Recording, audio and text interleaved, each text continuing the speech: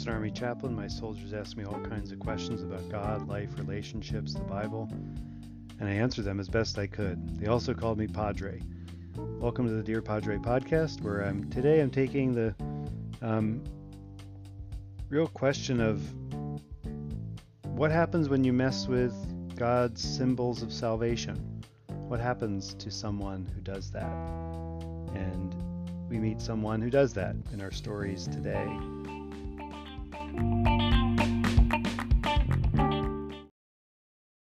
The saga of King Nebuchadnezzar. He's called Nebuchadrezzar in Hebrew, but Nebuchadnezzar in popular language. So when they translated this, they translated his name Nebuchadnezzar. It seems like not a big deal, but there must have been different ways to pronounce his name. When he built the city of Babylon, he had his name stamped on every brick of that city. You can still dig up those bricks and see his name on some of them. When Saddam Hussein rebuilt the city of Babylon as an archaeological reconstruction, he had Saddam's name, his own name, put on each brick in that reconstruction. Nebuchadnezzar built the Ishtar Gate. The Ishtar Gate, much like other artifacts from the ancient world, was taken piece by piece to Berlin, where I think it still is in Berlin. You can go see it today. So Saddam Hussein had to go and reconstruct the Ishtar Gate. The Ishtar Gate is that beautiful blue glazed tile city gate, which must have been amazing in the bright sunlight to behold. Nebuchadnezzar was the powerful king of Babylon. Babylon is pretty close to Baghdad, Iraq today. It's about 500 miles east of Jerusalem. So Nebuchadnezzar has come a long way to take over Jerusalem. And he does it quite easily. Jehoiachin surrenders to Nebuchadnezzar. And Nebuchadnezzar takes all the gold and silver vessels from the temple. He takes all the artisans, all the learned people, all the warriors. He takes everything of value that could be seen to be of value. But one thing he does is he leaves the temple in place. He doesn't destroy the temple yet. The king surrenders. Everybody surrenders. It's kind of over for them. And it seems like it's over for the God's people. This happens really suddenly. There's a couple kings here at the end. Josiah dies in battle. Pharaoh Necho kills him. Doesn't say how, but kills him in a battle. Then there's a couple more kings that last for about 3 months. And then there's, our king that we meet today in the reading, Jehoiachin. Or Jehoiakim, excuse me. There's Jehoiakim and then Jehoiachin. And some of them get their names changed in the middle of the story. But these are the kings that preside over the final days of Jerusalem. And we must pay careful attention to these gold and silver vessels. The gold and silver vessels from the temple were meant to collect the sacrificial blood of the sacrificial victims, the bulls, the oxen, the lambs, the goats that were sacrificed there in the temple. And the meat of those animals was used to feed the people and also to feed the priests that worked in the temple. And this was the salvation mechanism of God's people. The temple was a symbol, an external symbol, external picture of a deeper reality that worked in God's plan. That just as everything that we do that hurts each other and hurts other people and hurts ourselves is a wounding and a killing of them and a killing of ourselves. So these animals provide atonement for the sins of people. It's a symbol. It's a visual symbol of what is happening. As you would go to the temple with your animal and you'd lay your hands on the hand of the animal and the priest would cut the animal's throat. And this is kind of grisly, but it's actually how, if you eat meat, this is how all the meat that you eat is made. And then you would feel the life go out of that animal. And this would be a visual and very visceral, literally, reminder of what your sin and what your sin was costing something, and really ultimately costing God. And so this very visible symbol of the temple is stripped of its gold and silver vessels. These vessels were to carry the blood of the covenant, the blood of the sacrifice, the blood that inaugurates the covenant between God and humans, and it was pictured in this temple. And so when Nebuchadnezzar takes all this stuff out of there, he is taking away the visible symbol of salvation that they had. And let me tell you straight up, you don't mess with the symbols of God's salvation. You don't mess with the salvation of God. And when Nebuchadnezzar messes with the salvation of God, he steps in a hornet's nest that he will never, ever extricate himself from. He is gone where he should not have gone. And even though he is extremely successful, eventually the next king that's appointed, the uncle of Jehoiachin, is appointed, Zedekiah. He's 21, and he rebels against the king of Babylon. This time, the king of Babylon comes back and destroys the temple forever.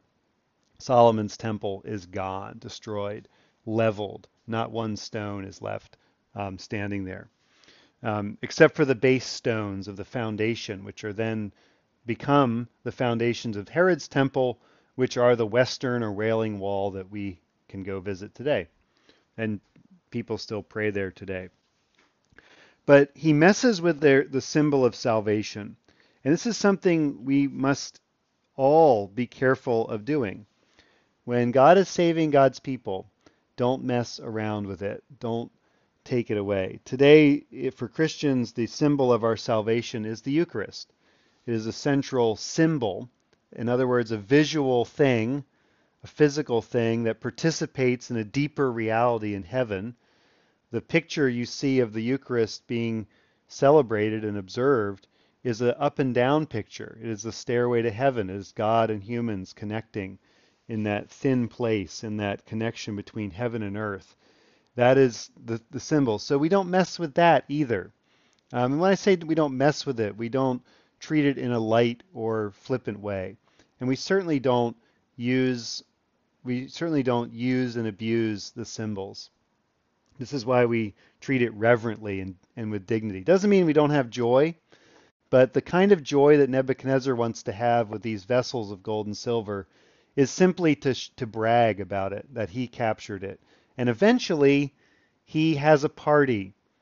And in this drunken party, he calls for these vessels to be brought out.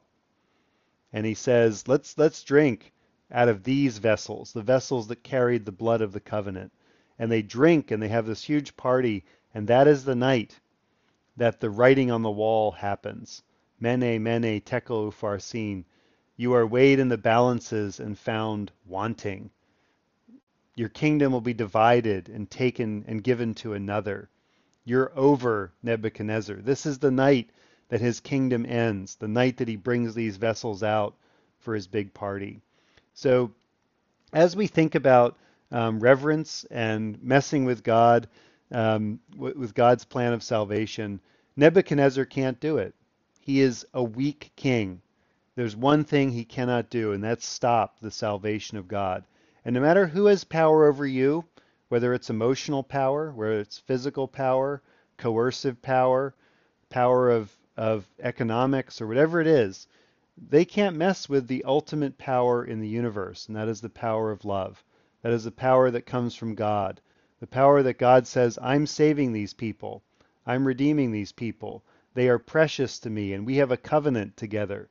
Nothing you can do can separate you from that love. Nothing that anyone can do to you can separate you from that love that God has for you, and God's covenant has been made with you through Jesus Christ. Amen. My soul doth magnify the Lord, and my spirit hath rejoiced in God my Saviour. For he hath regarded the lowliness of his handmaiden. For behold, from henceforth all generations shall call me blessed. For he that is mighty hath magnified me, and holy is his name.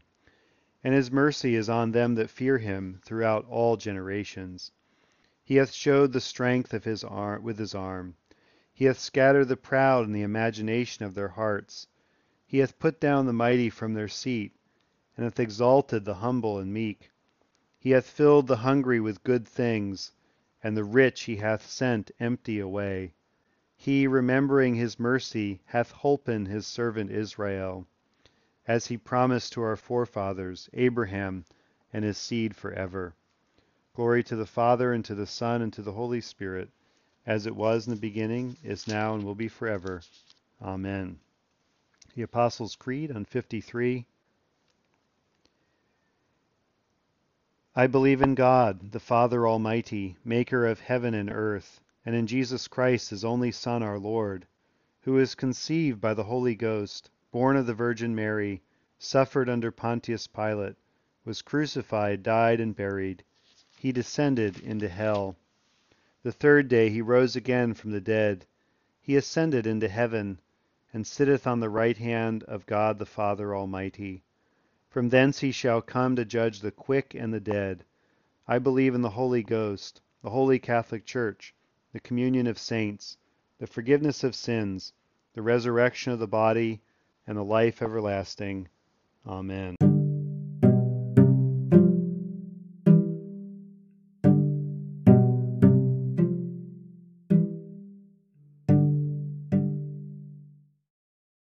Collect for Friday. Almighty God, whose most dear Son went not up to joy, but first he suffered pain, and entered not into glory before he was crucified, mercifully grant that we, walking in the way of the cross, may find it none other than the way of life and peace. Through the same thy Son, Jesus Christ our Lord. Amen. And for mission on 58. Lord Jesus Christ, who did stretch out thine arms of love on the hard wood of the cross, that everyone might come within the reach of thy saving embrace, so clothe us in thy Spirit that we, reaching forth our hands in love, may bring those who do not know thee to the knowledge and love of thee, for the honor of thy name.